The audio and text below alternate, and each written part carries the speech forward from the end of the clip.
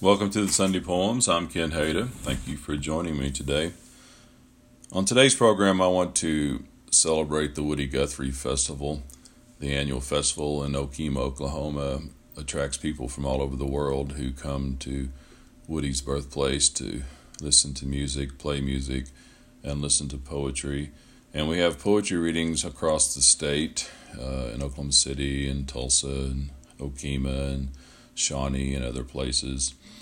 The poetry I want to read today is from the anthology published especially for this festival. It's titled Speak Your Mind, Poems of Protest and Resistance, edited by Dorothy Alexander and Village Books Press.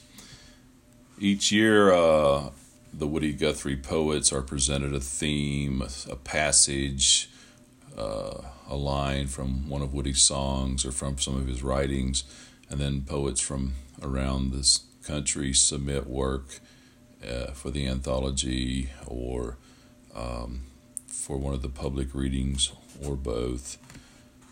And so today I want to read just a handful of the poems that are in this brand new anthology, and I imagine there are still copies left if you'd like to get one for yourself from Village Books Press.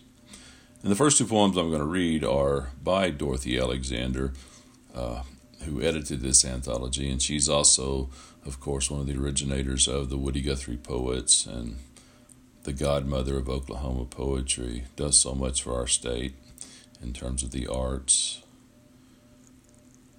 Two poems by her. The first one is called A Call to Arms in 2020.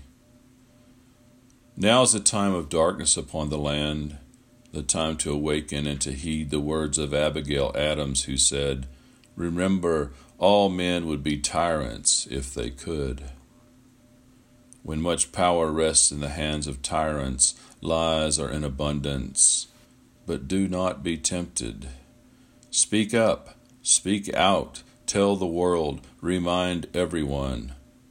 Truth promotes the health, welfare, and safety of all people. Finally, don't forget that rocks roll downhill and must be pushed up again and again. Sisyphus learned this. So shall you. Do not succumb to weariness. There is much joy in tenacity. We must believe Sisyphus was a happy man. Call to Arms by Dorothy Alexander. A second poem by Dorothy, Hard Times, in memory of Woody Guthrie. Talk of recession, depression, oppression is bandied up and down the networks, the cyber world, around the watering holes. Some say it's the end of the $5 double shot, low foam lattes and Teslas too. Vacations pared down to somewhere within one's country of origin, along with other dire predictions. It's coming, they say. I look west, scanning the rim for rising dust, shadows of gaunt men standing in long lines, farmers turned gypsy, their hollow-eyed women and ragged children. I hear the distant sound of a troubadour singing the refrain of history over and over. Hard Times by Dorothy Alexander. Despite the difficulty of that poem, I like the implication of hope in the singing troubadour, which I think is one of the underlying themes of all of these Woody poets. There's an honesty about speaking the truth, but then there's also an honesty about recognizing that hope still exists, and it just takes the courage. I want to read now a poem by Sandra, Soli, and it's an honest poem, artistically presented, I think. It's titled, Why Sometimes I Do Not Speak My Mind. Once there was a man who lost socks and shoes, walking the length of a beach in hot sun, determined to repair the world with words. Next day he was found without feet.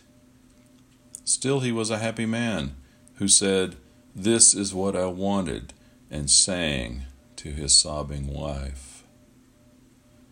I too could speak, but who knows what might lurk in the dangerous night hours, secretly listening to us, whispering like this. Next poem is by Nathan Gunter, and as is always the case with the Woody Festival and with the poetry of the Woody Festival, the cause of justice and equality and liberty, generally speaking, filters into specific issues that touch so many of us in many different ways. Nathan is editor of the Oklahoma Today magazine, and his poem is titled "The Bigot." The bigot. When every surface must be a mirror, difference must be destroyed. If we keep them all in one place, we'll know where to avoid. Once me and mine have all we want, you can have the scraps. The world belongs to straight and white. That's how we drew the maps. He eats his own impurity's name. Their suffering is his joke. He'll burn the world to keep it clean and die choking on the smoke. The Bigot by Nathan Gunter.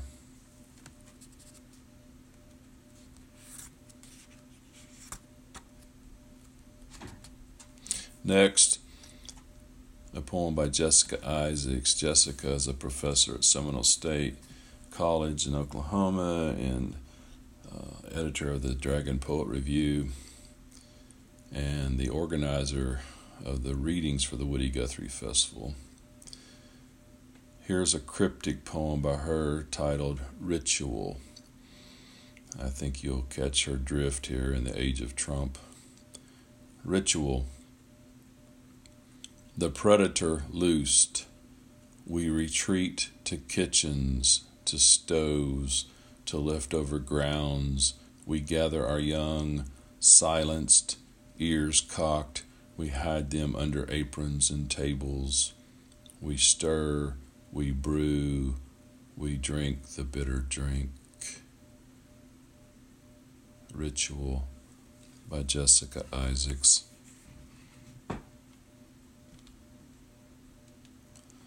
And I will end with one of my poems in the anthology, "Would Woody Recognize Us?" Would Woody recognize us, my state, my people? I belong to you, you have formed me. But I see two Oklahomas, a rushing cascade of polite intolerance, so noticeable, so noisy, attacking the common good. Or the other Oklahoma, the one I choose to celebrate. These other voices, neighbors, those unnamed, everyday lovers of freedom who will not surrender idealism. A deeper current, never ceasing, moving the soil of intolerance, flourishing the fields of family, of true faith, despite the fearful terror clamoring for self-destruction. Forgive us, remind us, a 6-string guitar and a few unadorned words really do make a difference, if only in the soul of the singer. Thank you for listening. I hope that you enjoy the poems. Pass the good word along to your friends. In the spirit of Woody Guthrie, I'm Ken Hayda with the Sunday Poems.